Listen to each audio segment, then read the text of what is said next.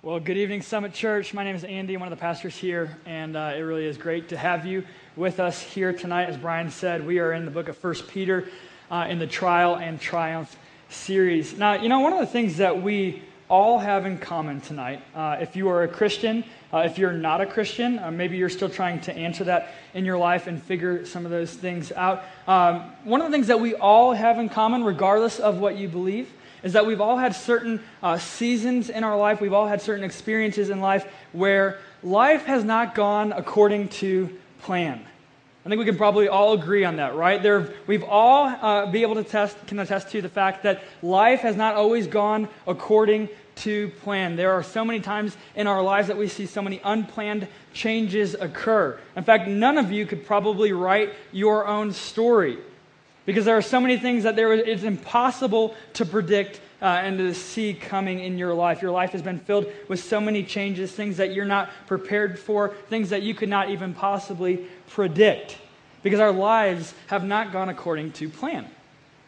Last month probably didn't go according to plan. Probably for some of you, last week didn't go according to plan. Our stories are filled with so many, I see people like nodding right now, like, yes, last week was terrible. Our stories are filled with so many twists and turns, some which are trivial, some which are so life-altering, that in the end our lives can be completely changed forever because of them. In fact, I can remember one of the most life-shaping experiences in my own life was during college, my very first semester. I was in a class called University 101, which is a class designed to help transition students into the college environment and offer new perspectives, new ways to think about different subjects, new ways to look at life through the lens of a college student.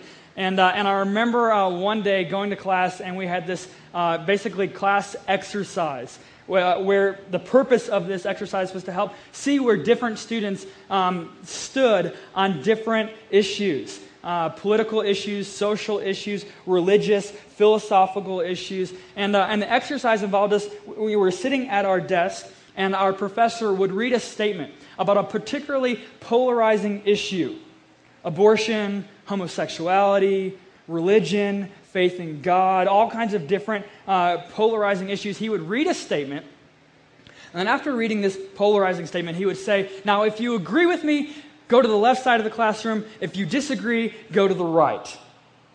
And so we would all stand up from our desk and kind of shuffle around and make our way over to one side of the classroom or the other. And I can still remember to this day that feeling in my stomach as after he would read this statement, I would get up and I'd just kind of shuffle over to one side of the classroom to look up and only realize that I was the only person on this side of the room.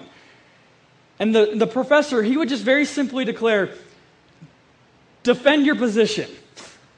And you can just imagine what this must feel like. I'm sitting here and I'm looking over, and there's like 25 other, intelligent, passionate people united against me.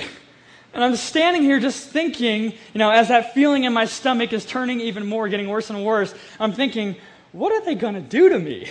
Like, how is this going to turn out? Because there's no way that this could even possibly turn out well. And the reality is, I really don't think, even looking back today, that there's any way that I could have been prepared for what was actually going to happen.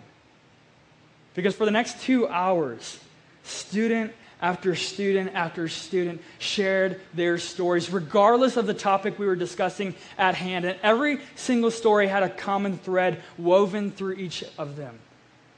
Every story started something like this, that, at one time in my life, I believed that.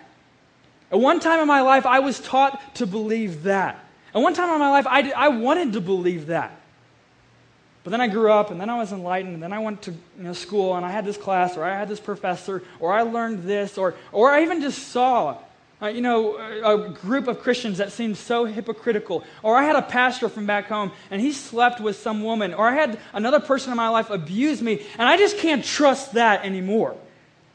I can't look at that and think that is trustworthy. And so I've walked away. I've walked away from my beliefs. I have walked away from my stance. I have walked away from my faith. And now I stand over here. You can imagine what that must feel like for 2 hours as I just stood there. It was actually a very profound experience in my life. 10 years later, I can still remember that very day. Just listening quietly after story after story after story was told. And I can remember that day just leaving class after class was dismissed, walking through our campus back to my dorm. And as I was walking back to my dorm, I just remember thinking, is that going to be my story one day? Is that going to be my story one day? Will there come a point in my life when the circumstances around me, when things that are happening in the world, will they just turn to me and will I just turn away from those things? Will I walk away from my beliefs, from my stance, from my faith, and everything that I've held always to be true? Will that be my story one day? You know, every single one of us goes through certain experience, certain seasons in life that shake us, that cause us to question, that cause us to doubt, that cause us to lose hope, that literally shake the foundation upon which we stand and force us to ask some questions about the most serious things that we know to be true in our lives. Every single one of us at some point in our lives has experienced that type of season. Maybe some of you are even experiencing that right now. Maybe at some point in your life you found yourself in a really abusive relationship. Or maybe you found yourself in just a really unhealthy work environment with a boss that treated you so poorly. Maybe you found yourself in the middle of a medical issue that seemed so life-threatening. Or you just found yourself in a position that you knew, regardless of what you actually believed, that you were going to cry out to God and say, God, I need some help right now because I don't know what to do next, and if you don't show up and if you don't reveal yourself, I'm just walking away from this. All of us, regardless of what we believe, have come to that point at some point in our lives, or we will come to that point where our faith is questioned and we come face to face with the realities of what we think we believe. Our lives are filled with seasons like that, seasons that test our faith, question our hope, raise our doubts, and make us truly wonder, is what I believe really true? Is this really, really true, what I believe? And that's exactly why Peter's words are so helpful for us tonight. Because if you remember, Peter is writing to a group of people. Some of them are seasoned Christians. Some of them are brand new Christians. Some of them probably are still trying to figure out what they believe.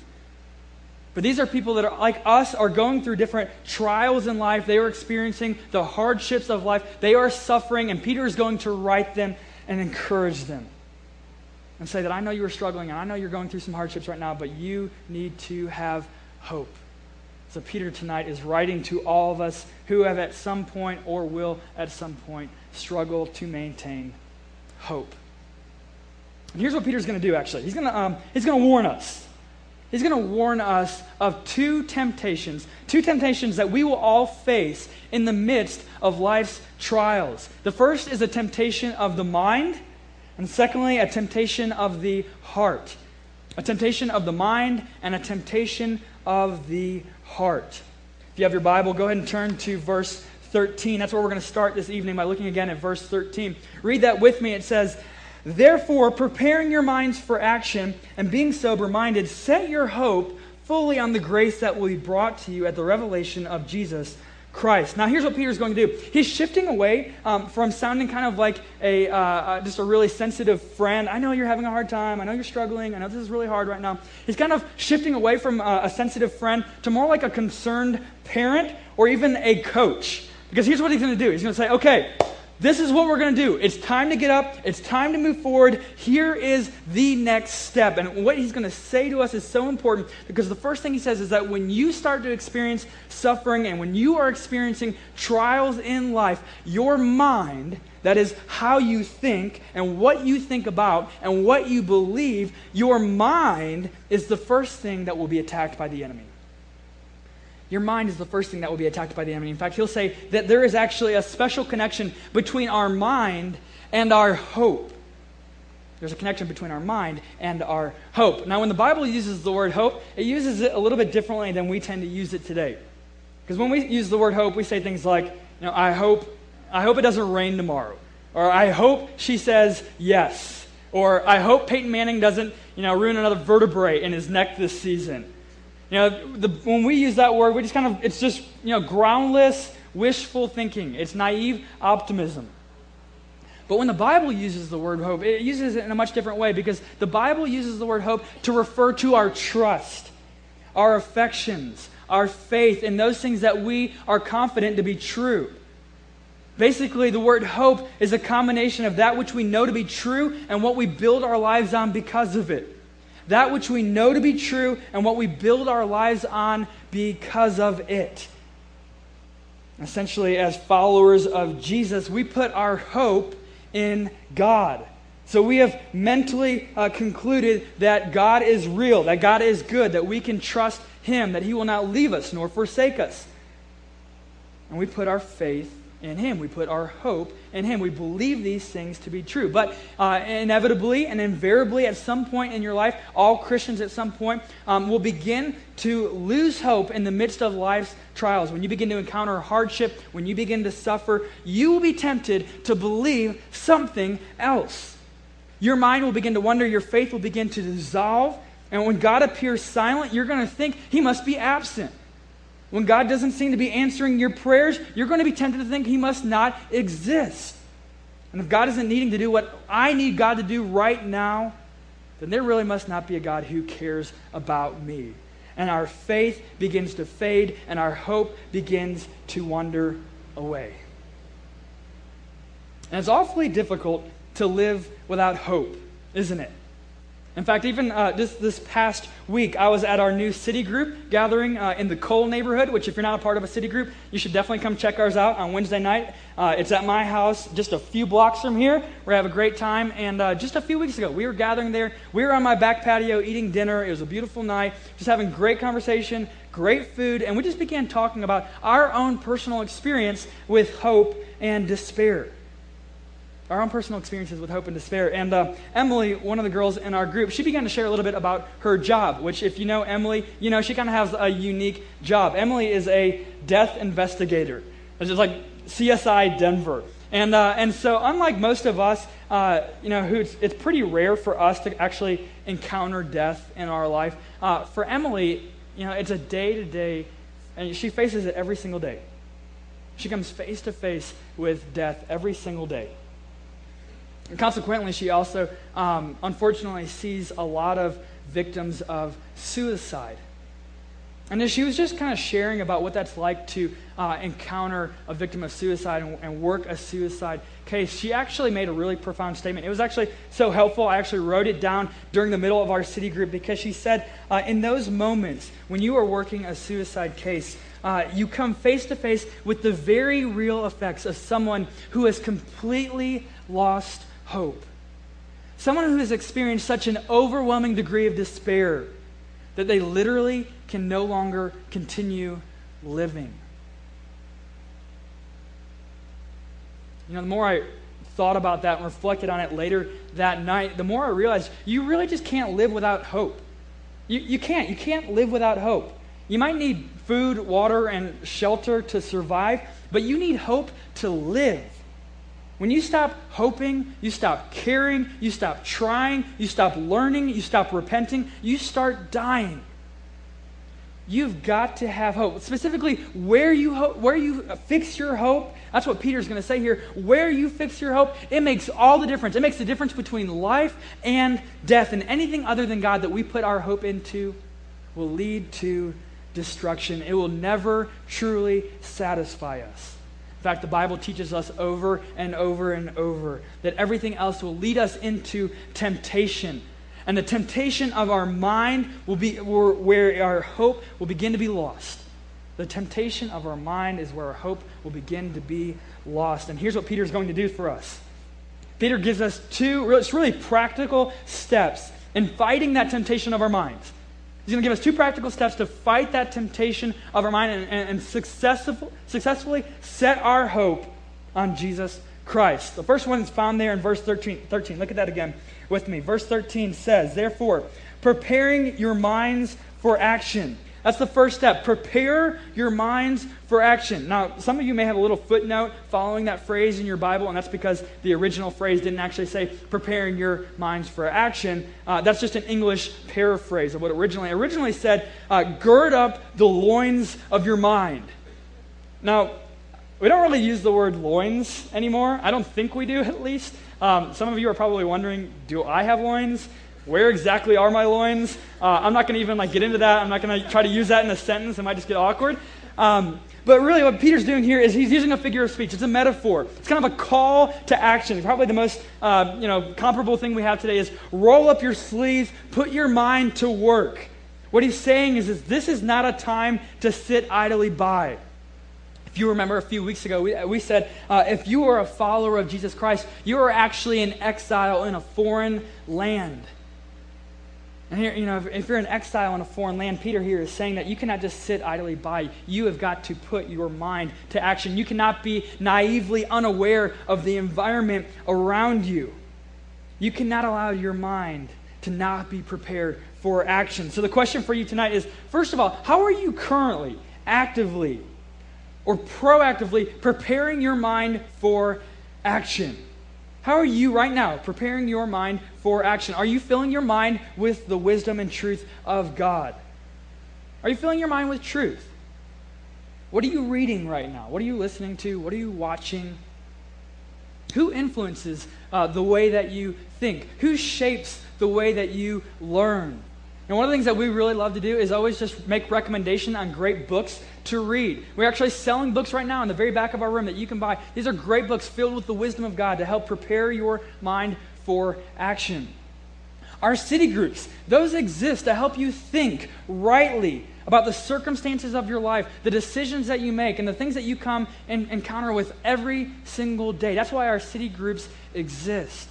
To help you think rightly, to prepare your mind for action. You should be able right now to be able to look at the person to your left or to your right and be able to say, this is how I prepare my mind for action. This is how I'm doing this right now. I'm reading these books, I'm listening to these podcasts, I'm having these conversations with these people, I'm reading my Bible, I'm praying to God with other Christians who love Jesus. That is how you prepare your minds for action. You need to be able to tell people that. You need to be able to do that in your own life. I have a friend right now who, a great friend, he actually, every single morning, my phone blows up with a string of text messages of the Bible passage that he is studying for that day. A string of messages just letting me know, I am fixing my mind. I'm preparing my mind for action. You need to prepare your mind for action. That is the first step that you take to be able to set your hope on Christ. Peter gives us a second warning here and a second way to prepare. In verse 13, he says, be sober-minded. Be sober-minded. Do not let any substance, any person, anything take control of your mind. Do not let any person, any substance, or anything take control of your mind. Here's the thing. Almost every sin in life will always begin with a battle of belief. Almost all sin that you encounter in your life will first start in your mind. Before you sin sexually, before you look at porn or cheat on a spouse, or just do something you know you're not supposed to do, you first buy into a lie that, this isn't so bad. Or I'm only going to do this once. Or I just really need this right now. Or this is just the way that I'm wired. Or this isn't going to hurt anybody else. Your mind has been taken captive by those lies. And as your mind has been taken captive by those lies, you begin to give in to these actions. Occasionally looking at porn then becomes dull as your mind becomes increasingly perverted. And you must resort to more devious porn that you're looking at hours on end until you can't even look at a woman on the street without fantasizing about her naked. Before you get drunk, you buy into the lies that in order to have fun, you've got to be wasted. Or you buy into the lies that, I'm not an alcoholic, I just like to have a good time. Or my drinking buddies are the ones who really understand me and really care for me, and this is just how we hang out. You have been taken captive by lies. Your mind has been taken captive. And just to be able to sustain that, you create a false utopia to mask the hopelessness of your mind.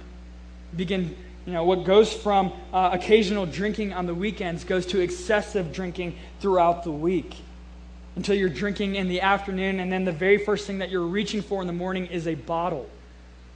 Your mind has been taken captive by lies, and you are no longer sober-minded in more ways than one. Are you believing lies that take control of your mind? Are there people or substances in your life that control the way you think? The best way to answer that, if you're not able to answer that yourself, is to have other people in your life who will come alongside you, who love you and care for you and want your best, and have them speak into your life truth.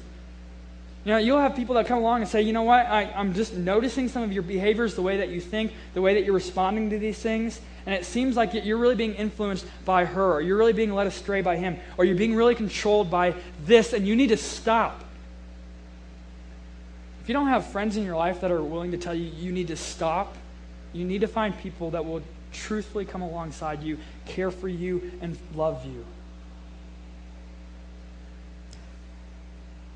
Prepare your minds for action, be sober-minded, and set your hope on Jesus Christ. And those are the first two steps of really being able to set our hope on him. That's the first temptation that we will all face, though, a temptation of the mind.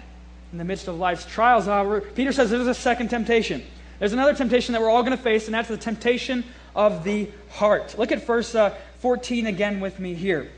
Verse 14 says, as obedient children, do not be conformed to the passions of your former ignorance, but as he who called you is holy, you also be holy in all your conduct, since it is written, you shall be holy, for I am holy. Here's what Peter is saying. Here's what he's saying. He's saying the human heart, by its very nature, has certain cravings. The human heart has certain cravings, desires, or passions. That's the word that he uses here. And because these passions within our heart are so strong, they will do whatever it takes to be fully satisfied. Now, here's the kind of the irony in this. And if you're a parent, you probably have already recognized this. But, the things that our 2-year-old hearts crave usually are the same exact things that our 22 or 32 or 42-year-old hearts crave. Acceptance, approval, attention, appreciation. What Peter is saying here is that in your former life, before you met Jesus, before you put your faith in God, you sought to satisfy your heart's cravings with empty alternatives. You gave your heart away to whatever would satisfy its immediate need for attention, approval, appreciation. Regardless of how short-lived it was, regardless of how immature it may have been, regardless of how painful it may have been. In your former way of life, you were willing to give your heart away to whatever would satisfy its cravings. And there's no other way for Peter to say it except for you were ignorant. You were just really ignorant. And what he's not saying here, he's not excusing us from our sin, saying, well, like they were ignorant, they didn't really know better. He's saying, no, you didn't know Jesus. And consequently, because of that, you didn't really know the love of God. You were separated from the love of God. You were separated from him. You were ignorant to the fact that the only one who could fully satisfy the cravings of your heart was the one who created your heart.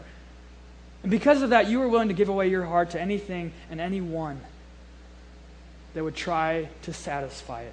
You ran after a prize that would not last. You ran after a thrill that could not be sustained. In your former ignorance, you attempted to satisfy the deepest, most fundamental cravings of your heart with anything and everything the world would offer, only to find those things would never fully satisfy. But here's what Peter does. He warns us again. He's warning us here, trying to prepare us an understanding that there is literally a battle for your heart. There's literally a battle for your heart right now. Two sides that are competing for your affections. Two sides that are trying to pull you in either direction. And what he's saying is, be warned, because you will be tempted to return to your former love. Your heart will be tempted to return to its former passions. The thing is, many of you sitting here tonight, many of you probably even realize that, or you've experienced that at some points in your life.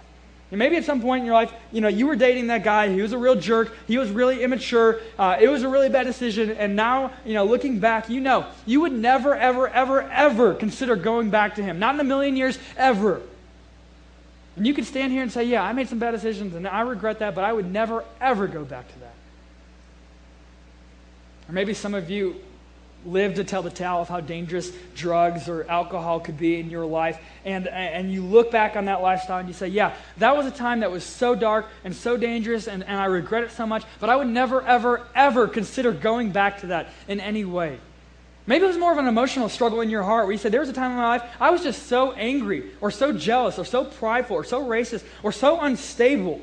But God did a work in my life, and He really redeemed that, and I would never, ever, ever consider going back to that way of life. What Peter here is doing, he's warning us, and he's saying that you, despite how obvious it seems right now, despite how senseless it would be to return to those types of things, you are going to want to go back.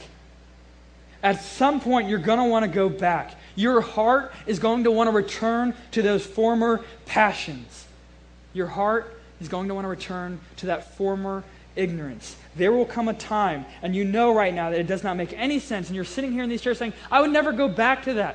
What he's saying, though, as time goes by, as months goes by, and when you get to the point where you're just lonely enough or weary enough or stressed out enough, you actually will return. You're going to be tempted to return.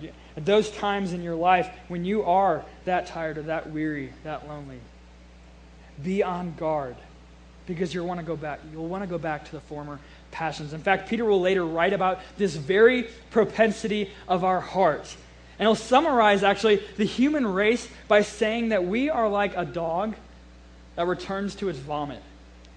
That's what he says about the human race. We're like a dog that returns to its vomit.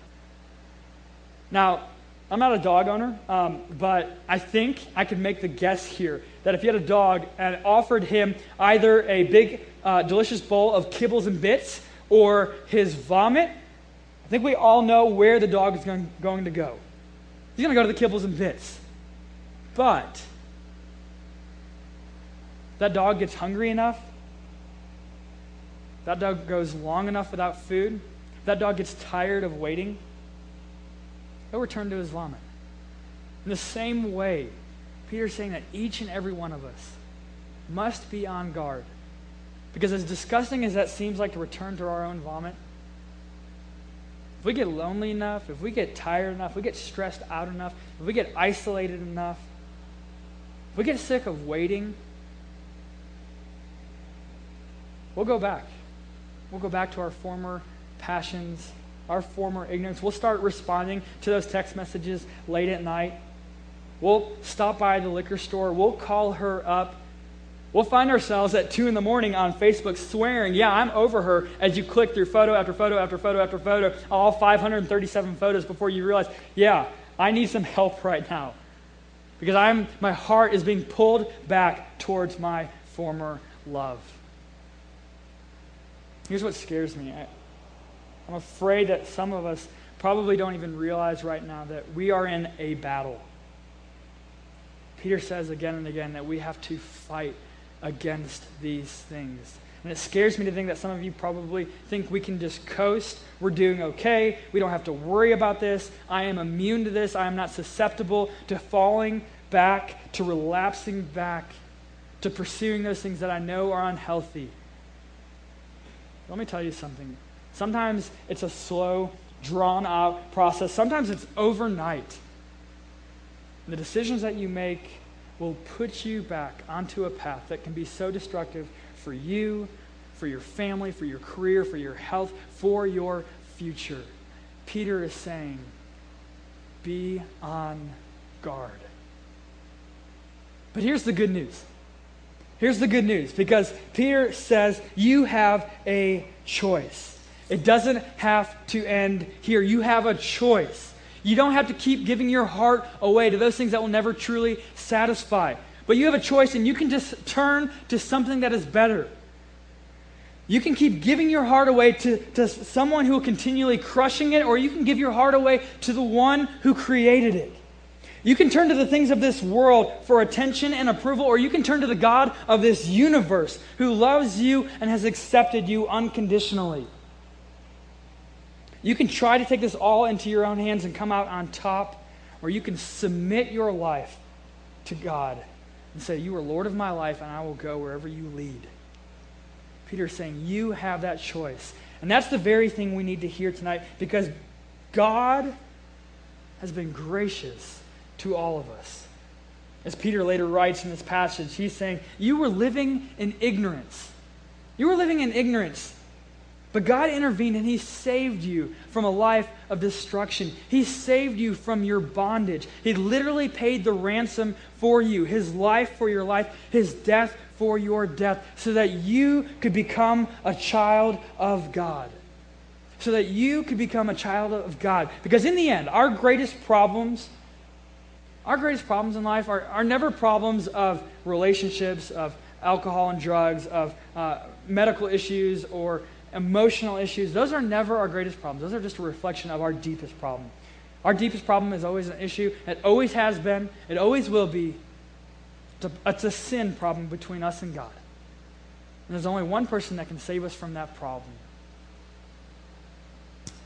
And that is the perfect death of the eternal Son of God. It's not a new lifestyle. It's not a new way of thinking. It's not an amount of money that we pay. It's not just a brand new church that we attend.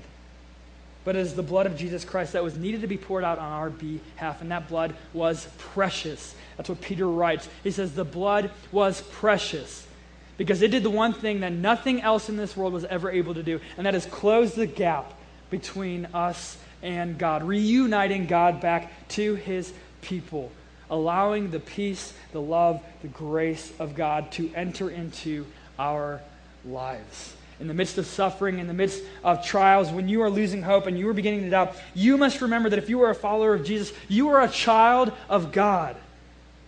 You are a child of God. And if you are God's child, if we call on him as a father, even in our darkest moments, God will not turn his back on us.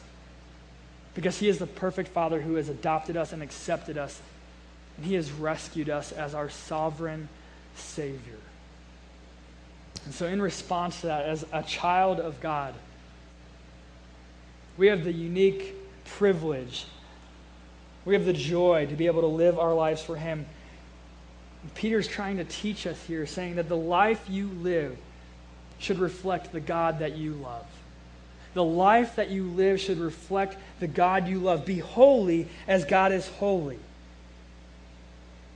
When we leave this building tonight, when you wake up tomorrow morning, we must realize when it comes to holiness, holiness is not a standard that we reach. It's a reality that we live out. It's a gift given to us by Jesus because Jesus went to the cross as a holy sacrifice and he has given that holiness to us so that we can live in response to that. And that should give us all a tremendous amount of confidence, knowing that we are loved, we are forgiven, we are embraced and accepted, and we are made holy. Not because of anything that we've done, not because of anything that we've earned, but because of what God has done on our behalf.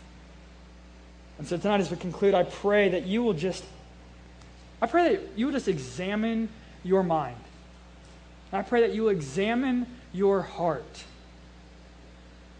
Has your mind been taken captive by anything, by lies? Has your heart been pulled away to a former passion or love? Or can you say that you are continually filling your mind with the wisdom of God, and your heart with the love of God, as you walk in the light as a child of God? That is what Peter wants for us. That's what Jesus wants for us. That's what he's calling us to do as children of God, walking in the light, experiencing the love of God and the peace of God so that we can have hope in the midst of life's trials. Let us pray. Father God, we ask you right now, as we just consider the hope that we have, Lord, I pray that we would just continue to fix our hope on you, that we will set our hope fully on the grace that is to be revealed in Jesus Christ. And I know, Lord, there probably are people here tonight who are struggling, who have questions, who doubt. And Father, there are people who are here and wondering, can I continue believing?